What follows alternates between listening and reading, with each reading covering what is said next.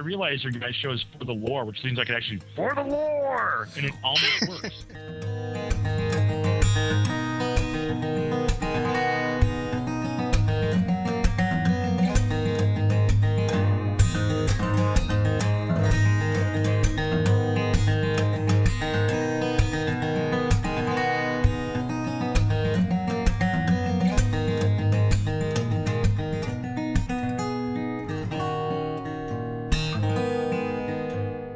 You're listening to For the Lore, the podcast that delves into the craft of our favorite games, whether lore, gameplay, or game design.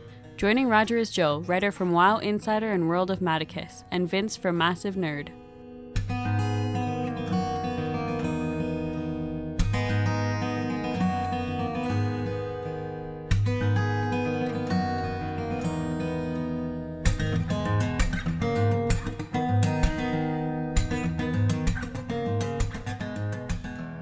Hello, welcome to For the Lore. This is Roger coming to you on Monday, November 28th for a fantastic episode of For the Lore. And with me, same as usual, we got Vince with Joe coming a little later on. How you doing, buddy? I am healed. You were healed. Yes. Oh, good for you, because I'm not. I will be quite happy when I can proclaim the same words. Now, you had said that you were going to be slowing down on the Old Republic to make time for Revelations. Did you actually do that? I have played through like the first act and then I became diseased and didn't have time for anything other than sleeping. Okay, well, that's understandable. I wasn't feeling that great either, so it was actually the perfect weekend for the beta for me, and my son and I both got in, and so it was fantastic because it was just a sit around and game and feel like crap kind of weekend. And I had actually gotten invites on the first account that my main account actually. Initially, that's one that I'd done my Inquisitor on, that I got up to like 16 or 17. And then I also got an invite on the secondary account, because a lot of people did that, yourself included, just any email send out for beta. Well, they finally came back with that. So the other account, I got the beta invite, as did my son. Those two accounts were the ones that my son and I played a couple of weekends ago when we did our Trooper and Smuggler combo kind of thing. So those were the ones that actually retain their characters. My first one did not, so that character was wiped. So it was too bad, because I wanted to keep going with the Inquisitor. So this weekend here, we figured, okay, well, we'll just play our Trooper and Smuggler and keep going on Coruscant. And but the problem was that the realm that we were on for that one was terrible for lag and for logging in and everything. And we were of the group that got in on Saturday because it was a staggered weekend. The people who were trying to get in on Friday was even worse for them. And this, I know that it's a beta. I understand that. And I understand that, there's only so much smooth sailing that you can expect during a beta and things like that. And I also know that even when it launches, you're probably not going to get a very smooth sail from launch either. It's going to take a little bit of time before it's more stable. But this kind of gives me pause for concern, because it really is like it was damn near unplayable for a lot of people on Friday.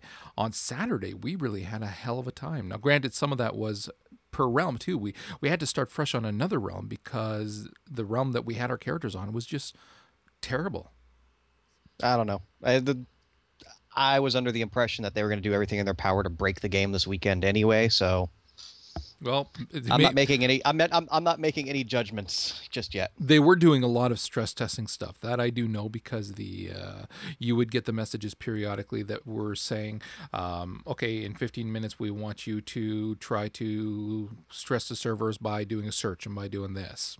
Yeah, so we started on the other realm, and well, actually, I'd started on yet another, because I was having a hell of a time too with the launcher, which is a lot of people were having a problem with the launchers this weekend, to the point where I had it loaded on my laptop. I had it loaded on my main rig, which my son uses.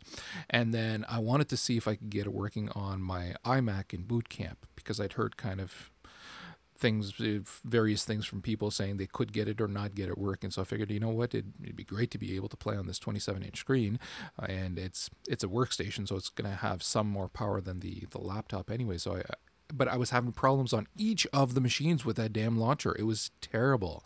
And so my son and I didn't get a chance to start at the same time, and then it was just a matter of, okay, well, listen, half the day is wasted anyways. Just play on whatever realm you want. And then I managed to lock into one. Finally, the rig upstairs started to work in the launcher. So then he just picked the realm that he can get in the fastest. Well, it turns out that his realm was, again, much better than mine because mine kept crapping out. The lag was ridiculous. So then I started a character on his, and he'd made a freaking Jedi Knight.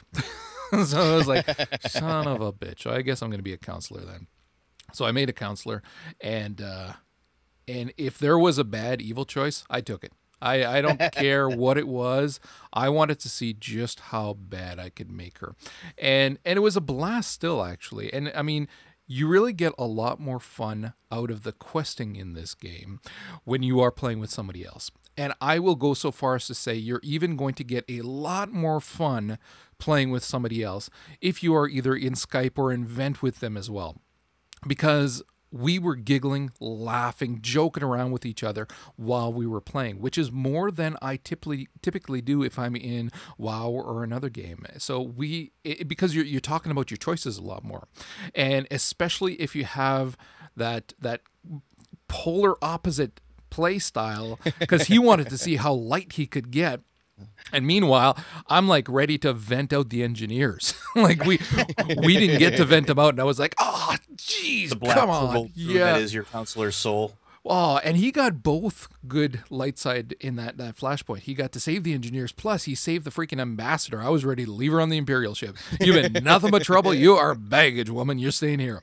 And but no, we had a blast, and especially because of the playing the different classes as well, then you get to experience what they're going through in spectator mode. And again, if you're just chit-chatting, I can see that this is going to be, if you are playing with somebody else, a much more social game to have fun with.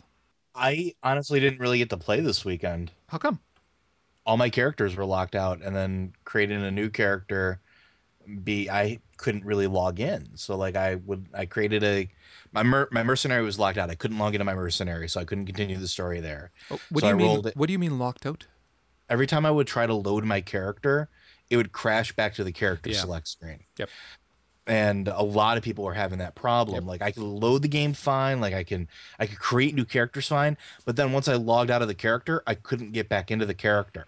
So basically my options were to play just constantly, do nothing but play the game and never log out, or I just didn't get to play. Well, you couldn't even do that because we were getting booted out more this weekend than we did a couple of weeks ago. See, that's the thing. I didn't get booted out at all. I just couldn't log into a character more than after character creation, which was really, really annoying. Like, I created, like, on Saturday alone, I must have created 20 characters. You know you got it bad when you know. It's the definition of insanity. You're expecting a different result, but you keep going anyway. Oh, I make no qualms about it. I was absolutely going bonkers. You can ask anybody. I'm sitting on our Mumble server and I'm screaming like, "Why do you hate me, Star Wars? Why? What did I do to you?" So I'm like crying in the corner, cutting myself. Because that's what it felt like. It was so annoying, and I wanted so bad to play again. Like I got that Jones, and I need that awesomeness. I need that hear the group heartbreak. questing. And it was just it shattered me. It shattered me. You cried in the shower afterwards. I did. Like I hugged my knees and I was rocking back and forth under that steaming hot water. And there was like a close up of like all the dirt going down the drain, and it was just awful, man. It was like a French film all over again. You know what's funny is that I was, of course, I mean, the forums are not the best place to get an intelligent opinion from people, but I was on the forums. You don't say. Yeah, really. I was on the forums on Friday, and just because I was having problems with the launcher on Friday as well, even though I wasn't scheduled to play until Saturday, I was having problems with the launcher, and I wanted that resolved at least so that it's ready on Saturday kind of thing. And what's funny is that, well, not funny, but again, I was telling Vince, you would think that more effort would have been put into making certain that goddamn launcher is freaking bang on, going to work every single time. I understand there's going to be some bugs and it's a beta and all that, but there were so many people saying, based on this, I cancel my pre-order. And you know what? To a certain degree, when you're looking at only a few weeks away, Yeah, you that's kind the of have to time agree frame. with some of it as well. It's like by 3 weeks out, the freaking launcher at minimum should work. All I did for my first week and a half of testing was test that fucking launcher. Okay, Yeah, shit but that works. was weeks, months ago. Like by now, I'm sorry, the freaking launcher should work. And that's a really good point. Like when you're talking about a game that's going to be released in less than 30 days, you know, you lot have less. to wonder. I mean, a lot less. It's one of those things where you have to question the stability, and I don't blame BioWare. I don't. I mean, I know that they're working as hard as they can to get it out. But if you're gonna set a date like that, and you need to make sure like very basic things are working, Well, like when you create a character, you can stay logged in or log out and log back into that character, so that you can experience more of that game, or that the launcher actually works. They or that said the they pop- wanted to encourage alt play. Yeah. They wanted to encourage They got alt that play. down pat Congratulations, now. they got that down pat. I want to murder whoever thought that was a great idea. I'm sorry, but like it's just it's that It's too close. soon. It's too soon. Way It's too too soon. Well, with especially- all those little bugs, and they're technical bugs too. And see, the thing to keep in mind here, you're saying 30 days. Keep in mind that the day it's actually due to release on the 20th. Plus, anybody who pre-ordered, you're looking at maximum 5 days before for the early launch. So we're looking at potentially just, a little over 2 weeks, maybe 3 weeks, that this is going to be live. So Yeah, that's a little scary. And I was looking forward to my 5-day head start. I have a feeling that I won't even get to No. enjoy my 5-day head start. I really don't think there's going to be much actual gameplay during that time, especially based on this weekend, because a couple of weekends ago when we got in, dude, it was rock solid. I was really quite impressed that it was a beta, and there really wasn't that much lag. There was some, but not too bad. The weekend before that was not as good, but anyways, and then this weekend was like, oh my god. And I'm talking to people and they're saying they're canceling and things like that, and people I know, I'm going, you got to believe me when I tell you that it was better a few weeks ago. Give it a shot and be patient, because it was terrible. But again, like I was saying before, it was almost as if per realm it was worse per different realms. So the one that my son and I eventually locked on, there was some lag. We did find that it was laggy, but it wasn't unplayable. And it wasn't even that it was not enjoyable. It was just more of an annoyance kind of thing. So I can see how that will get better. But it overall, it didn't disconnect us on that realm at least. But the other ones did. So just to talk story-wise now, I did get to play the counselor like you did, Vince, for a while. So what level did you get your counselor up to? Just after I left Coruscant, I don't remember the exact level. Okay, because I literally just finished Coruscant. I didn't finish all of the little side missions, although I did a lot of them. There's maybe just a couple left. But I literally just got my freaking ship. I haven't gone on the damn thing yet. I don't even know where it's parked. It's probably getting ticketed somewhere right now. I got no idea where it is. Damn Jedi, no respect for the Yeah. codes. Too bad. Oh, dude, my chick's got red eyes. So, because I made it to the way they have it set, at least the early levels, you get dark and then the level. So dark 1, dark 2, whatever, or light, vice versa. And it's, at the beginning at least, goes by 1,000 points. So once you get 1,000 points of dark, then you get a visual enhancement to your character that shows that you're just not a very nice person. And so apparently the first one just makes your eyes red, which is actually looks freaking cool. Okay, it's such a simple little thing, but you can't expect something. I mean, you can't freaking have devil horns when you're still low level guy and you've only been playing for a couple of days. So it has to be incremental. But it was cool enough that as I'm doing the questing and I'm in a cinematic and I see her for the first time with those eyes, and it was jarring because she's a Twi'lek and she had the purple eyes, and it was like, what the hell happened to her? And then it dawned on me, it was like, how cool is that? So she's like 300 dark points away from the next level of dark, and I have no clue what the hell that's going to be. But if it means murdering children and kicking puppies, she'll do it just so that I can see what that next level is. And So anyways, I was playing with my son, and he was a Jedi Knight, and he was really digging the game style of the Jedi Knight, and it took me longer than the last time, but I finally got used to it. And I finally, to the counselor, and I actually really started to like it a lot as well. There's an insane amount of crowd control, and I went Sage, so she was my healer. And that way my son and the companions could tank, and I could heal, because I really wanted to see just how effective healing is again. So I healed a couple of flashpoints. And with one spell, that's always nice. Let's heal with a freaking flashpoint with one heal. That's a 1.5 second. Takes forever, and it's not giving you a lot. It was terrible. I hated it. Now she's got 2 heals, one that's a 3 second, and it's like, oh my god, really? And a shield, which is very helpful. So again, though, because of the way the UI is set up, you got to use hotkeys. So you got to remember what buttons you've got them on, and then just click the avatars in the party to be able to cast your heals. There's no short way around that, apparently, which sucks to all hell. I mean, they should be able to implement a heal bot type of mechanic to it, so that you can define in some settings which heal you want for your left, your right, your middle, and things like that, so that you can just do it over top of people's avatars, and then leave your hotkeys open for your offensive or your crowd control. Especially as a counselor, you got tons of crowd control, so it's fantastic. You can actually do more than just heal in the instance. But healing was just, I'm sorry, it's just not fun. They finally update the graphic on that water heater. You want to know what also is not fun? PvP. So on Sunday, I decided to stay logged into a character until I hit level 10, so I can actually like queue for like something. And I wound up going for one of the PvP things. And right now the brackets are fucked. All right, so you can be a level 10, and you can be in like Hutball, right? Or you can be in I can't remember the name of it. It's where like the 3-node capture is, like the 3-node control. Mm-hmm. Yeah, you're in there sometimes with level 30s. Like the bracket range is from like 10 to 30. So here I am charging in my my lovely little Sith warrior, and there's a trooper just kind of chilling at this one node, and it's the middle node, and I go to charge him, and then I die instantly. And so one level 30 kept that middle node for the entire duration of the entire battle.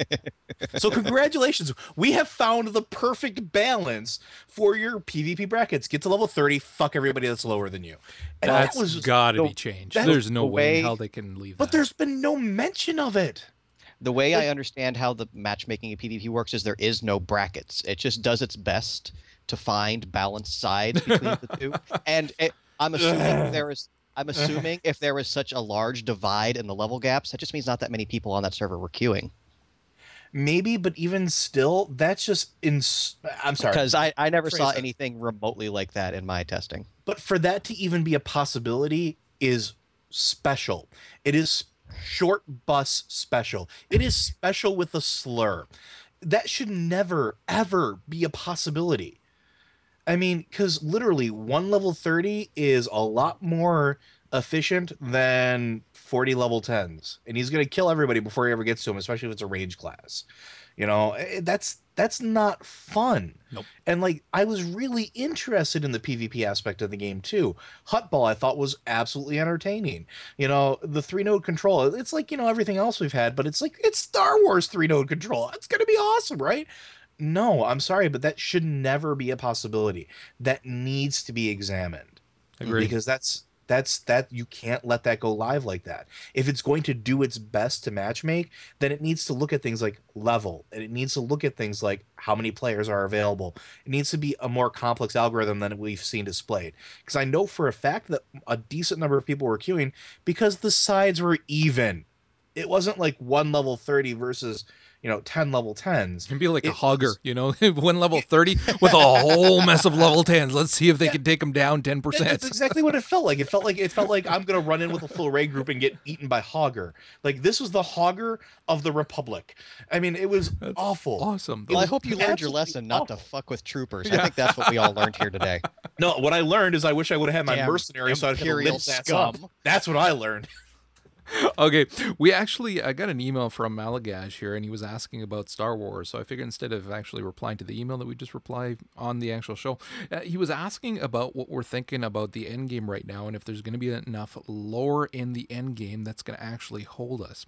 Now, for me, what I'm thinking is, and it's funny because I actually spent quite a bit of time talking to my son about this over the last few days as well, and for me at least, I'm not seeing this game in the same way that I see WoW, as obviously the obvious example, where WoW, it's just a rush to 85. This is different. I'm seeing this not from an actual level so much as experiencing every single quest. I do not want to miss a single one of them. I'd gone back to do some other ones. While it was really laggy, there were a few that opened up for my trooper that we hadn't been there before, and I don't know if they were just new quests or they opened up because we had just leveled before stopping for that weekend or whatever. And I was starting on those and trying to play them on that hell server. But I was telling my son, like, we got to a point where we were ready to fly off the starter planet, and there were still a few quests that we could have done.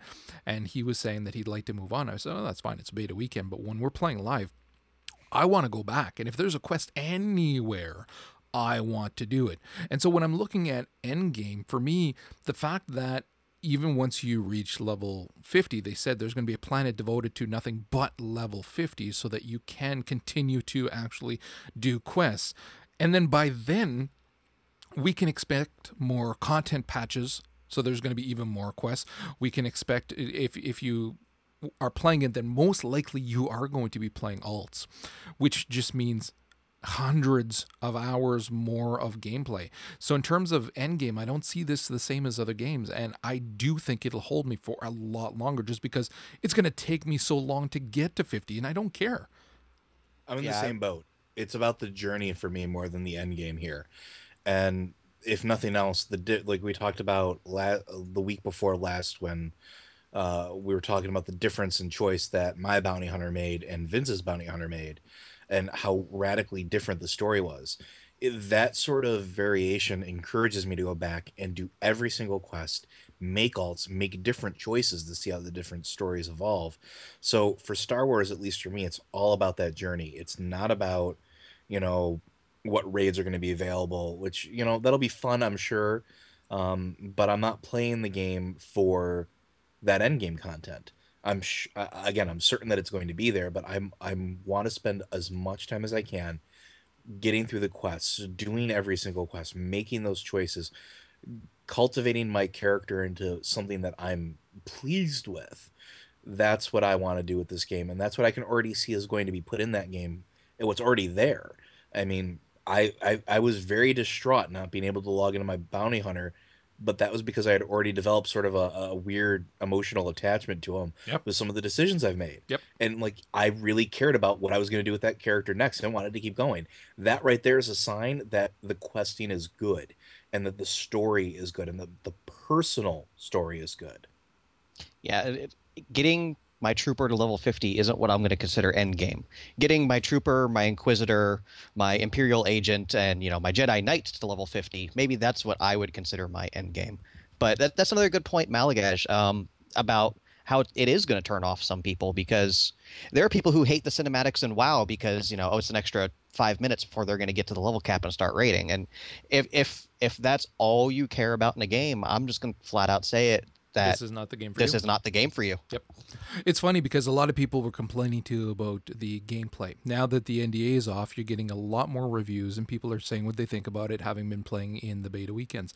And you're hearing a lot of the same things, which in many cases are valid. I will point blank admit it. A lot of the things that are being said are valid in terms of the gameplay mechanics that are, some of them, quite antiquated. The fact that whenever I need to activate a mission item, I have to open my bag and click the slot for the mission stuff to activate it. It doesn't show up as an icon like WoW finally did, years later.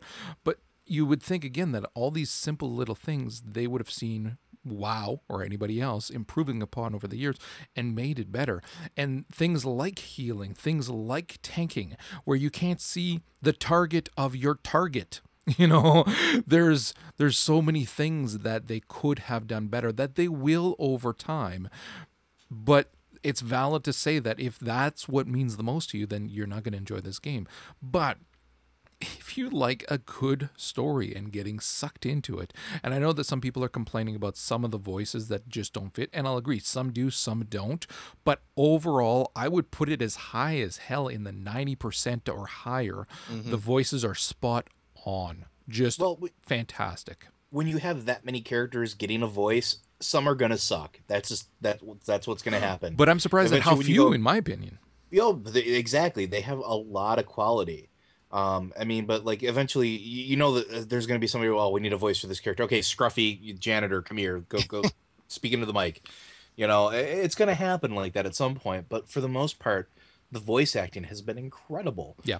I personally, like I said, Malgaj likes the Sith male. I didn't care for the Sith male, but like the Sith female, I thought was great. The male bounty hunter was great. The male Jedi I thought was amazing. Just and like the NPCs you interacted with were absolutely fantastic. What I liked as well was that as my character, in this case here, was just getting to be more and more annoying because she kept taking the dark choices.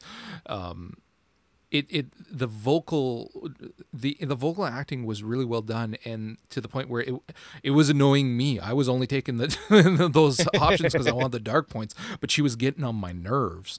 But it was meant to be like that. The voice acting was just fantastic.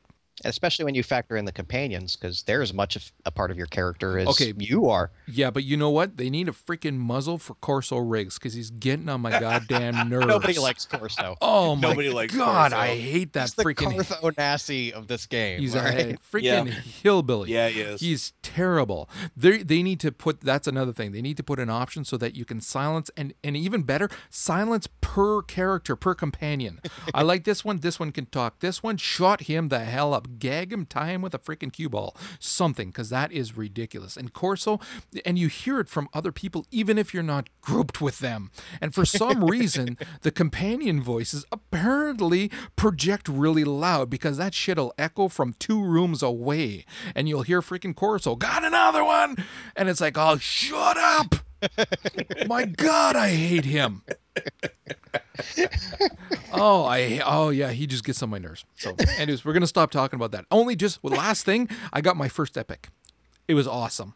A freaking purple dropped and it was like, oh, and I gave it to my son because it was a hilt, a lightsaber hilt, and it had strength and stuff, so he could use it on his knight. So I thought, oh, that'd be a nice present. He was happy to see it, but yeah, it was awesome. So anyways, so moving away from there to the obvious other game right now that everybody is playing, and that is, of course, Skyrim. And we're seeing tons of videos coming out right now of different things that people are accomplishing. It's funny because now I'm starting to hear from more people that have finished the Thieves Guild stuff, which I had finished like well over a week ago, and they're talking about how cool the Nightingale armor is, and it's like, isn't it? I know, I've had it, and but we're seeing a lot of cool stuff right now. Another one was this bound bow that you can conjure. Oh, dude, that thing is freaking. Oh, I'm getting one. I haven't used any conjuring. I'll find a way. I'll do it. And then there's this staff, the Wabbajack staff. That was awesome. That transforms people. Awesome. Yeah, I got to finish that. And that's from a Quest 2. If you're interested in what that is, just check the show notes at For the Lore. So you can get this staff that changes people into a variety of different things. A chicken. Not just people. Not just people. Oh, yeah, everything. And everything. And you get it from completing a quest. I don't know how difficult the actual quest is. Yeah, it's awesome. And but I mean, we're hearing a lot of cool shit with this, not just with mods that people are doing to make the game look insanely beautiful on PCs, but this thing with the books, which I think everybody probably read about this at the same time because the internet kind of exploded when somebody did this. Joe, you found it and put it in the show notes here. The books. Oh yeah. God. Yeah. Skyrim. Okay, it's an open world and it has a metric fuck ton of books in it. And I don't know about you guys, but my biggest problem when I'm going through dungeons is I'm throwing out armor to carry books. Yep. And I'm getting back and I'm putting them on shelves or putting them in my storage because I want the damn books. They give you skill points. They give you, the history of the world. And they're books. And they're books. They're books. You don't throw away books. That giant doesn't need that book. But what's really cool is there are so many books in the game that you might actually miss some. But what somebody has done is they've actually gone through and they've made an out-of-game version of every single book in Skyrim. You can actually download it from a website that'll be in the show notes. You can click the link and download it. It's got a table of contents. Everything is divided out so you can read the individual books and stories. You literally have every single book that is possibly found in Skyrim that you can load on your e-reader and take it with you wherever you go. I think that's friggin' amazing, personally. You know what? Even if you're not playing Skyrim, but you actually like reading fantasy writing, read this. You can download it for free. Well, you shouldn't because it's part of a game and you blah, blah, blah. But, excuse me, read that shit. It's fantastic. The writing is actually quite good. I've got it on my iPad now. It's freaking monstrous, though, dude. It is monstrous. But it really... It's actually good marketing for them because it makes you want to play this freaking game because it's sinking you into that world without actually being at the computer. It's freaking brilliant. So yeah, and then there was you found a petition. This is the greatest thing. This is the greatest thing ever. This is the greatest thing ever. Okay, the United States government on the White House's website has now made it so that anybody who's at least 13 years old can start a petition. Well, somebody actually petitioned the White House to round up all copies of Skyrim, outlaw and ban the game. So a Tennessee man on Thanksgiving, no less, started urging the President of the United States to ban the Elder Scrolls V Skyrim for the safety of America's youths. Considering, I don't know about you guys, I haven't heard anything about Skyrim-related deaths or cult sacrifices yet. It might happen. So I was really intrigued by that. The actual petition basically says that Skyrim, by Blizzard Entertainment, is essentially eating at the moral fiber of, our youth and is brainwashing them. And that not only should we round up all copies and burn them and they should be made illegal, but anybody who's played the game should be prosecuted to the fullest extent of the law.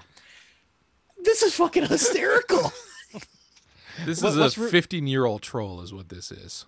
What's really worrying about this, though, is just how many important people are supporting it. I mean, you look at the petition, and you've got signatures here from Chuck Norris, Arthur Pendragon, Darth Vader, Parthenax. I mean, there are some very important people behind this, so we need to be worried. Darth needs us playing Star Wars. That's what that exactly. He needs to eliminate the competition. He's just doing what he needs to do. Okay, let's stick kind of with the Elder Scrolls here because there was actually a fantastic interview that was done with Ken Rolston, who was the man who actually worked on Elder Scrolls 3 and 4 and is now working on Reckoning. And Joe, you actually were the one that was that went through the whole interview. Oh yeah, absolutely. Ken Ralston was the guy that helped revolutionize open world gameplay with Morrowind and Oblivion. He actually ended his career with the release date of Oblivion. And what was kind of interesting is the interview started up with his reactions to Skyrim, which is a game made with his blood behind it, but not actually him on the sort of the docket. And for lack of a better term, as the competition.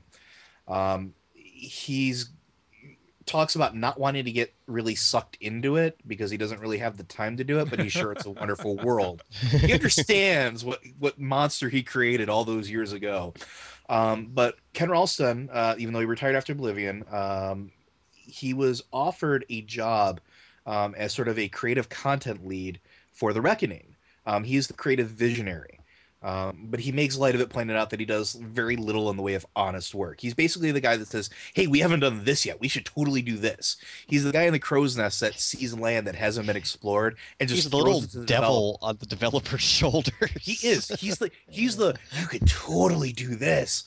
But as we've seen in the past, it friggin' works. But then the interview comes back to talk about him coming out of retirement and working on The Reckoning and what sort of things we can expect. This is the first time we actually start getting real estimates of gameplay time. He said that people that play Skyrim for over 100 hours, that's great for them, but he doesn't suggest it for anybody's health. And that the longest he's played The Reckoning, his game, has been about 60 hours. And this is talking about a guy who wanted to avoid games like Oblivion because he, as being part of the design process, had sucked all the soul out of that game for himself, so he couldn't really get any enjoyment out of it. But even now, he's putting 60 hours into the game, which I think is absolutely phenomenal. He also says that he wants the game to be memorable, but also worthy of theft, and that's a pretty bold statement. And what he means by worthy of theft is he wants other games to steal ideas from the Reckoning, just like other games started doing from Morrowind or Oblivion or World of Warcraft, or what World of Warcraft does with the other games. He wants to see that same thing happen with his game.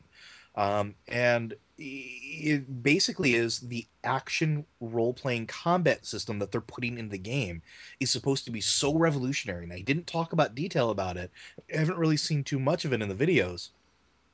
But he says that it's going to set a new standard for the action role-playing genre. Combat is going to lean heavily on the dynamic of timed button presses that we're familiar with stuff like God of War. And it's going to have quick time events, but it also have the ability to build your character's skills on the fly in the middle of combat.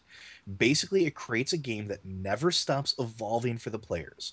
It turns out that this is a design goal of the game as well, that as the player progresses through the world, they will constantly feel like they are opening up new experiences to explore. I think that's absolutely phenomenal. And if you play for 60 hours in this game, you're basically paying about $1 an hour for your own entertainment, and that's a damn good bang for your buck. So personally, after reading this interview, I'm even more jazzed to get my hands on this game and play it. I mean, I've been so excited about Skyrim. I love the game to death, but I can just imagine what this game's going to do. And I want to know what that combat system is. I want to see it in action more in depth, and I can't wait to get more information about it. There was actually a video that came out, I believe it was last week, or maybe it was the week before, that was about combat in the Reckoning, and it showed a lot more, and it was actually quite interesting. Which again, it's one of those rare few where I'm looking at it thinking this is actually one that I'm going to want to play on a console versus on PC. It looks fluid. It looks like you're going to be able to do a lot of these really freaking cool mechanics that are going to, like, the insane kills at the end and everything else. It just looks like it's going to be a blast. Yeah, from that video where they showed, you're not going to be able to kill every enemy by running up to it and hitting it with your big stick. So, the game is encouraging you to try out all these different styles. And yeah, sure, your big stick might work eventually, but maybe you could try this out. Maybe you'll find something else you like. I really like that decision. Yeah. Okay, moving on from there, we actually got a little bit of news as well on Torchlight 2. Actually, Vince, you were looking at that. Actually, before they announced the delay, they had a couple fan sites come over for a community event. And I don't know if this was just because there wasn't maybe a cancellation or if they did this by design. One of the fan sites they invited was a Diablo 3 fan site. Yeah. Excuse me. And it was interesting seeing his reactions to the game. I mean, he's still all yay, go team Diablo. But he did come out saying that after playing Diablo as much as he has and playing Torchlight for this weekend that they were there, the games are really going to be their own entities. They feel very different. And just Torchlight is more, nonstop action, and Diablo has maybe that slower pace with, that Diablo does its thing, Torchlight does its thing. Both games are going to be able to coexist, which is very nice because people were worried once Torchlight pushed back their release date that suddenly the juggernaut of Diablo was going to pretty much kill them. I got to talk with a couple of people that work as community managers for various games and who have personal ties with the guys from, the Torchlight and from Runic Studios. And it's really interesting because all the community managers, all the developers, they're friends.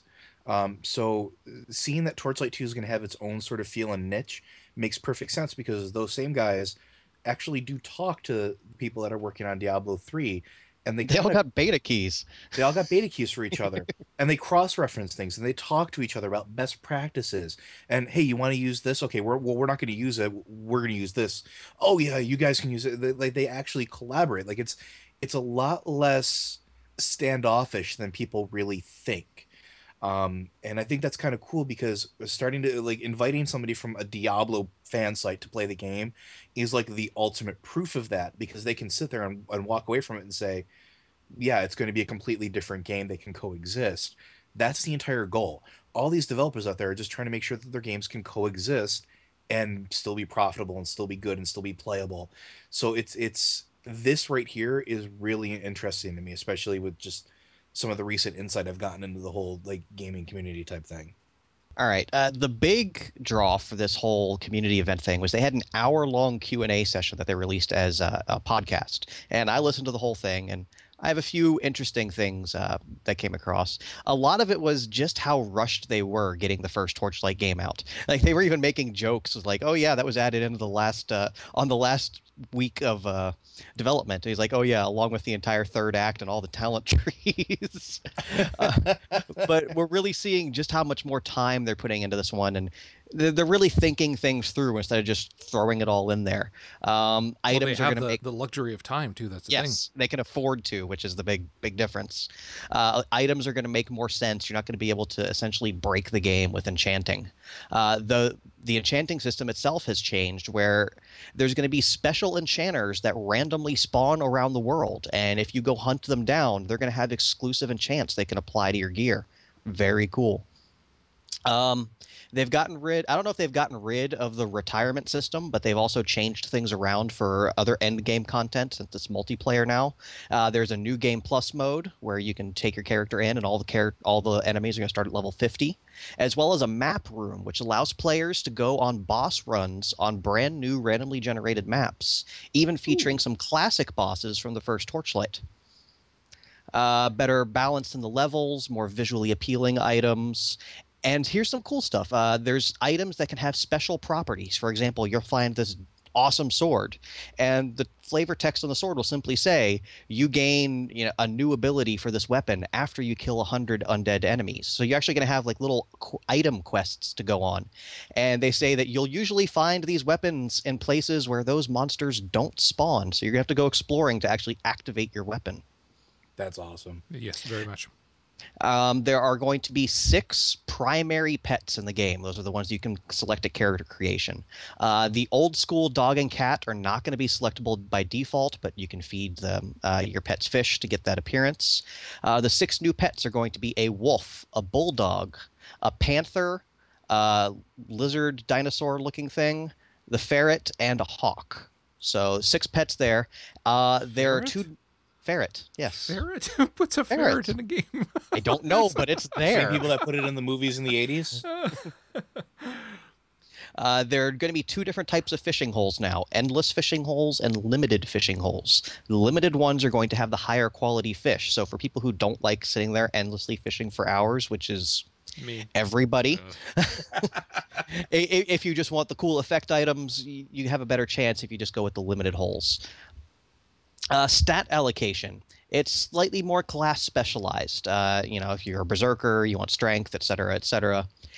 And they're trying to find that balance of having the fun of making a good decision, but you also need to have the risk of making bad ones. And without the risk, then there is no fun. And they're really trying to strike that delicate balance. But basically what they say is, unless you completely overly invest in completely the wrong stat, your character is going to be fine, which sounds good. The game is going to have fewer digital publishing partners. Basically, they said you're going to get it through Runic or you're going to get it through Steam. Also, overseas has their own stuff, because the first game had, I don't know, a half dozen different publishing partners just in North America. And that made it virtually impossible to properly patch and update the game because everybody had to go through their own systems. So now they're really taking control over that. While most of the world is going to be randomly generated, there are a few custom dungeons with special puzzles and even hidden areas that are going to feature unique loot, so keep your eyes open. Identification is pretty much out the window. Green items, you're going to pick them up and have the effects on them right away. Blue items, the effects will be hidden until you get to the proper level to unlock it. You can still spend a scroll to read it early, or you can just wait and it'll unlock on its own. And the big thing is they're really going big with the editor this time around. They know that's one of their big guns to separate them from Diablo 3. Basically, the editor is just going to be bigger and better with full control over you name it, including the UI this time around. So we can see some really unique things coming out of this. That is insane. Oh. So Lots. You to look could make a forward to. brand new freaking game Yes. using their Yep. editor. Literally. Yes. I mean, the other editor was powerful. Obviously, it's the one that they used. However, at its root, you still were making a level in their game. But if you're actually allowed to change that, and if you can import other textures to do other things kind of thing, I don't know if that's going to be in there. I would assume so. Then you literally can be making your own freaking game. My Yeah, God. lots to look forward to here. That one little hour-long thing was just so full of awesome, despite the sound quality. Runic, you always sound better on our show. But lots of good information in there. No kidding. That's awesome. Okay, let's move away from there. You also were talking about I Am Live. Pretty hyped Yes. about that, about the sound of it. This is a game that I had heard about forever ago, but off my radar completely. And it popped up recently because of a lot of controversy surrounding the likelihood of a PC port. Things were said, people were quoted, quotes were retracted, whatever. We still don't know enough about what's actually happening with the PC version. We're probably going to come back to that later. But I did actually look into the game itself, and yeah, I'm really excited for it. It's coming out later this year from Ubisoft. It's a downloadable game coming to PlayStation Network and Xbox Live Arcade. It takes place in a post-apocalyptic setting, 1 year after, quote, the event, which has basically just been a huge upheaval. Things have gone amok. It was originally supposed to take place in Chicago. Now they have reset it for just, generic city by the name of Haverton. And the main character returns to his hometown in search of his wife and daughter. The game focuses a lot on exploration and resource management. This really is a survival game. As the player, you have to traverse this broken cityscape, a lot of Uncharted-style cliffhanging elements and whatnot. But instead of being superhero Nathan Drake, who can just climb up the entire side of a temple without taking a deep breath, He's you Nathan actually Drake. Yeah, I know. You actually have a stamina meter in this game that you have to manage. So you have to tactically plan out your routes to find places where you can rest or use a limited inventory of, climbing hooks that allow your character to get that break he needs, or he's just going to fall off the building and die. So it takes that traditional cliffhanging element we've seen in so many games right now and adds a nice new twist to it. Kind of similar to what we're seeing in Skyward Sword, actually. Cool. Beyond that, the survival is also in the combat. Yeah, sure, you have guns, you have a bow and arrow, you can have a machete, but ammo is very scarce. So the combat actually comes down more to intimidation than actually defeating all your enemies. One scenario that came up in the preview I read was you have a pistol, you have 3 enemies. Theoretically, that's no problem, but you only have 1 bullet. Thankfully, the enemies don't know you have 1 bullet. So they showed in the game, in the preview, that he shot one of the enemies and then was able to intimidate the other 2 enough that they ran off. And if they had decided to attack you, you'd have been screwed. So just like the exploration, you have to take that tactical approach to combat and really conserve your resources. And this is pure survival. Forget Resident Evil, forget anything else. This is the most survival-oriented game I've ever seen. And it's pretty interesting to me, especially when you factor in all of the production values. This is an Xbox Live Arcade game. If we can get a game of this quality with the Alan Wake game coming up, I think we're in pretty good hands here. Yeah, it's funny because I actually was reading up on this game as well, but that for me it was because of the stupidity of their freaking staff that was slamming the PC people, and it was like, oh, you idiot. So they finally cleared that up and said that part of it is a language barrier because they're very, very, I think they were from France, were they not? No, this team is actually Ubisoft Shanghai. Okay, yeah. So, yeah, they were saying that's partially why. But I'm sorry, but that only goes so far. When you read some of what he said, no, there was some point blank slamming PC that everybody on PC is freaking stealing their games. I'm sorry, but I don't know what the actual numbers are on piracy right now. I know that they would have you believe that it's the end of the world kind of thing, and that's why. But I would think with more services like Steam, like Origins doing digital now, I haven't downloaded a game in like years and years and years because it's so damn cheap to buy them on freaking Steam now. So what's the big deal? I would Especially agree. a game like this, it's not going to come out at $50. That's the thing. I mean, and it's not just that. I mean, literally, if you're smart and if you, I don't want to say, sorry, not if you're smart, but if you, unless you're the type of person that you have to play that game as soon as it releases, then yeah, you're going to be paying that premium cost. But case in point, you know that with Steam, there's always the freaking holidays. This weekend was your Thanksgiving, and my God, Steam once again pissed off a whole bunch of people by having their sales every goddamn day. And Thank so, God I already own most of those games. Yeah, seriously. so I bought some because there were some that I've been waiting for. Well, Deus Ex, I did not want to pay $60 for it, but goddamn, I wanted to play it. Well, I got it for $25. That was good enough for me. Limbo for $250. I bought it. So, and it's Limbo. I own the goddamn thing on the freaking Xbox, but I want to play it on the PC. It's $250. It's a cup of coffee, for Christ's sake. Sure, I'll buy it. And I almost bought Dead Space 2, but I held back. And same thing with LA I think Noire. like $5. It's like $5. I know, but there was, again, I had bought some other stuff too. It's not like that's all I bought this weekend. So it's again, piracy, yes, it's always going to be there, but if you can entice people to buy the game and have things like this, go through Steam, go through Origins, they do their sales, especially Steam. I know that the Steam sales are coming at Christmas. I'm banking on it, because that's when I want to get Revelations. So I'm going to wait until it's on sale, and that's when I'm going to pick it up. So this argument that, you know, that there's so much piracy for PCs and that's why they don't want to do it anymore. But shut up. Yeah, that's why I kind of wanted to take that out of the conversation, at least to begin with, because I if didn't. it wasn't for all that controversy, I never would have heard of this game at all. And what I did find was a very interesting game. Now, there's all kinds of bullshit on top of that, of course, but I'm intrigued by what I'm seeing here, regardless of shenanigans. Yeah.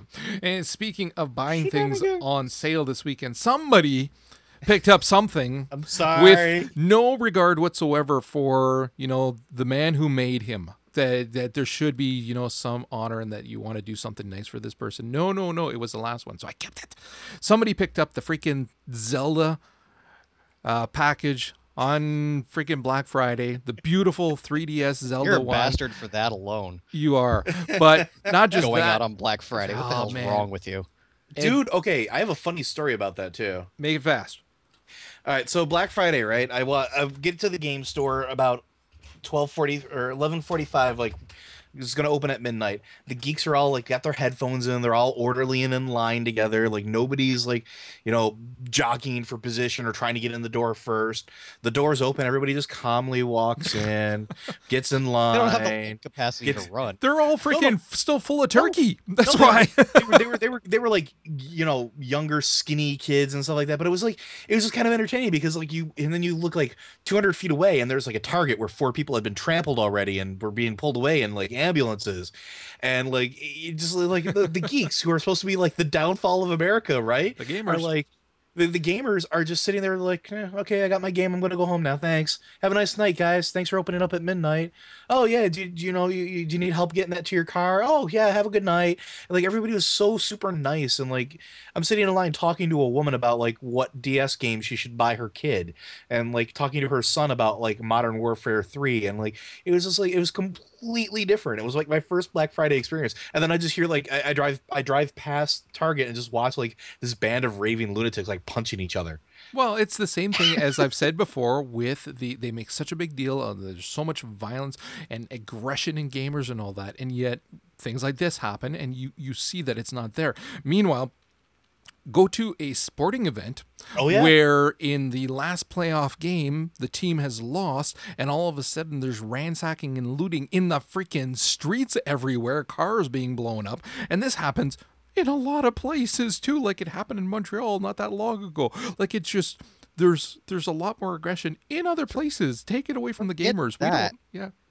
You get between a soccer mom and a $20 discount, and you're taking your life in your own hands. That was okay? you. Seriously. We were joking around that we hadn't heard from you, and my theory was that you'd gotten trampled while you were working on Black Friday. It was a close thing, but you know, we thought we were gonna have to come down and claim your stuff. with my years of experience, I've gotten pretty good at juking the rush. I remember doing those. I mean, we're talking 16 years ago now, at least, when I was working at Walmart. And it was the year that the Tickle Me Elmos came out. Oh God! And I had those suckers, and I worked in the back in shipping and receiving.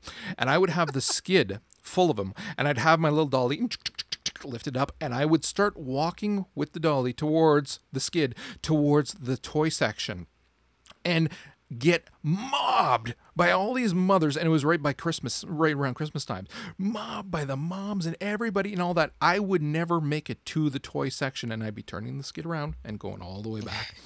Freaking nuts, man. So yeah, gamers, not so much. So anyways, yeah, that asshole got himself a Zelda 3DS and did not pick one up for me. That's okay. Next year, when we have our nice new 3DSs with the 8-hour battery life and the built-in analog stick, we'll be feeling better. As long as it's a Zelda one. You can paint it. Another built-in analog stick, because I already have an analog stick. You have a analog stick. I don't need to. Damn right you do. You will. It's a freaking Nintendo thing. If there's a dongle that they can charge you for, you will need it. Yeah, but yours won't have the cool Zelda logo on it. I'll paint I'll it. paint it. My wife's an artist. I'll get her to paint it. Okay, lastly, we're going to I'm sure talk. I could buy that decal online for Yeah, really. $4. Take a freaking picture of it and tape it, scotch tape it to there. Okay, we got a little bit of news from the Guild Wars 2 blog, because they like giving us information about how the game is progressing in the classes and the races and whatnot. And this time around, they were actually talking about the cinematics, which, as we're seeing with the Old Republic and we're seeing in other games now too, there's a lot of people who love those cinematics and can appreciate how much it means to immersing you into that lore. The cinematics are one of those things that are becoming a lot more important in games, right? You're talking about even in WoW, the Wrathgate cinematic was absolutely, talked about and still talked about now. And you look at Star Wars, where cinematics are there in every aspect of your character, whether it's in the instances or when just questing, you're going to have cinematic experiences with your character. Well, Guild Wars 2, those cinematic experiences are there from the very beginning in much the same way as they are in Star Wars. But it's kind of cool because where you're like talking to your quest giver, or you're going back and forth, it's your character, like almost a full body image of your character, fully animated with voice acting, speaking out and acting the choices that you're making. And like then the NPC as well on the other side with the background of the zone you're in, with the text scrolling above it is very much like almost like an anime cutscene. And there's a ton of these in the game, right? Traditionally with questing, we have like just text and dialogue boxes. Not here. Every single thing has a cinematic. Right now, they're talking about 1,500 cinematic conversations have already been implemented. And the blog post by Jim Bower talks about how it's evolved over time and how it was this huge lofty idea that they didn't even have the technical resources for. And then as it evolved, they got more technology. They got more technology to support it. The system itself actually changed quite a bit. And they're looking to still put even more cinematics into the game before it goes live. So I think it's really good, especially to see sort of what people take for granted, how much thought that Arena has really put into it.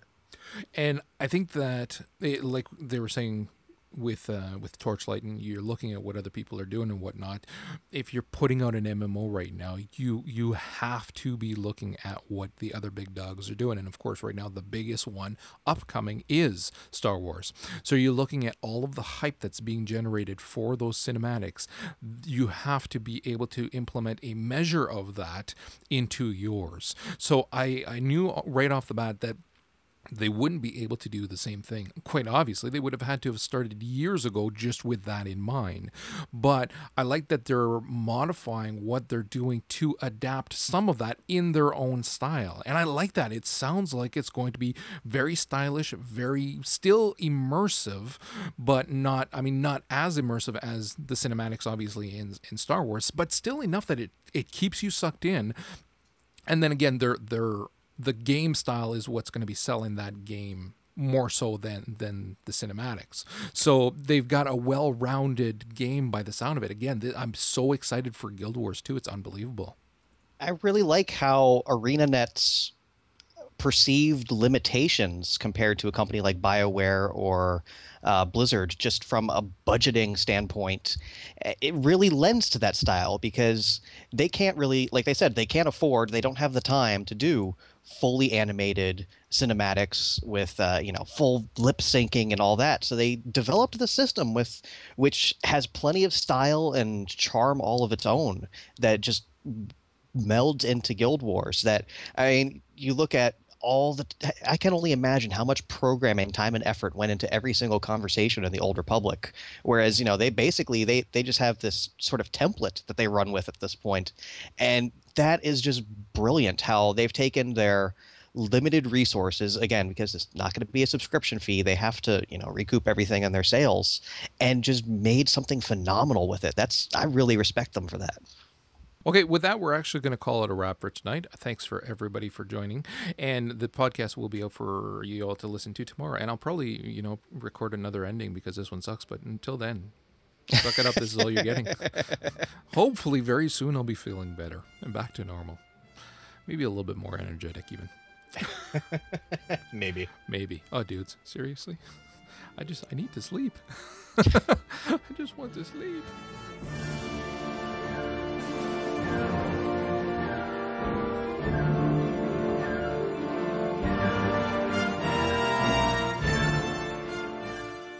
Hello, listeners. With the release of the Old Republic growing ever closer, I felt now was a great time to discuss a comic series that just wrapped up, titled Star Wars: The Old Republic – The Lost Suns. This was a 5-issue miniseries from Dark Horse Comics and was written by Alexander Freed, with art from Dave Ross, George Freeman, and Mark McKenna. Now, this is the third comic series released under the Old Republic banner, but it's actually the first one I've enjoyed. The first 2 series were basically just reprints of webcomics from the Old Republic website, and they just didn't quite have the pacing and storytelling that I've come to expect from comics these days. However, The Lost Suns was intended from the beginning to be published as a full comic miniseries, and the difference definitely shows here for me. The Lost Suns focuses on a man named Theron, who is a Republic intelligence agent. His superiors send him to recover Nagani Zhou, who disappeared after the war with the Sith. This man was the master who trained all the greatest Jedi, including the Jedi's current Grand Master, Satel Shan. He spent the last several years in Imperial space, and the Republic believes he might have knowledge they need. Unfortunately, Theron isn't the only one after Master Zhou. Darth Mekis, a powerful Sith Lord, is also after him, with her Sith Knights, bioengineered weapons made from captured Jedi. This woman is bad news and bears a particular grudge for Master Zhou because his Padawan, Master Shan, defeated her during the war. Through the story, we also learn that Master Zhou raised Theron in the absence of his own mother, none other than Satel Shan. This is a huge deal because, as most know, Jedi aren't allowed to fall in love or have children. And of course, the weight of all this, being the son of a famous Jedi and raised by one of the most famous Jedi, bears heavily down on Theron because despite all that, he's not Force-sensitive himself. The Lost Suns are 7 star systems that the Republic gave to the 7 Sith Lords in the Treaty of Coruscant. Master Zhou convinces Theron that they have to go investigate Mekis' star system, and they do not like what they find. Mekis has been conducting experiments using the sun itself to power a massive space factory which produces world-killing ships. Only one of these Sun Razors, as it's called, has produced a fleet capable of turning the tide in any war, and there are 6 more on the way. So they come up with a desperate plan to destroy it. The story is fun, with good writing, great characters, and a whole lot of action. It also raises some interesting questions about the Old Republic setting. Most notably, who is Theron's father? What could cause Master Shan to actually go against the Order and have a child? At one point, Theron even exclaims to Darth Mekis that he has 10 generations of Jedi blood flowing through his veins. Now, this could quite simply just be a reference to how long the Jedi have been along, but it could also reference some sort of Jedi family lineage. While it is unusual for a Jedi to have a child, it's not unheard of, and we've seen it right here. And also through reading the Revan novel, we know that it tends to happen more often than we'd think. So it could be possible that there's some sort of larger force at work here, guiding these Jedi to break their vows. I know it's just a wild theory, but it could be pretty interesting, and something I hope we see play out in the game itself, either with Sattel, with Theron, or with the Mysterious Father. If not in the actual game, then I'd at least like to see it play out in another novel, or maybe even in more comic series, because I found this one to be really enjoyable.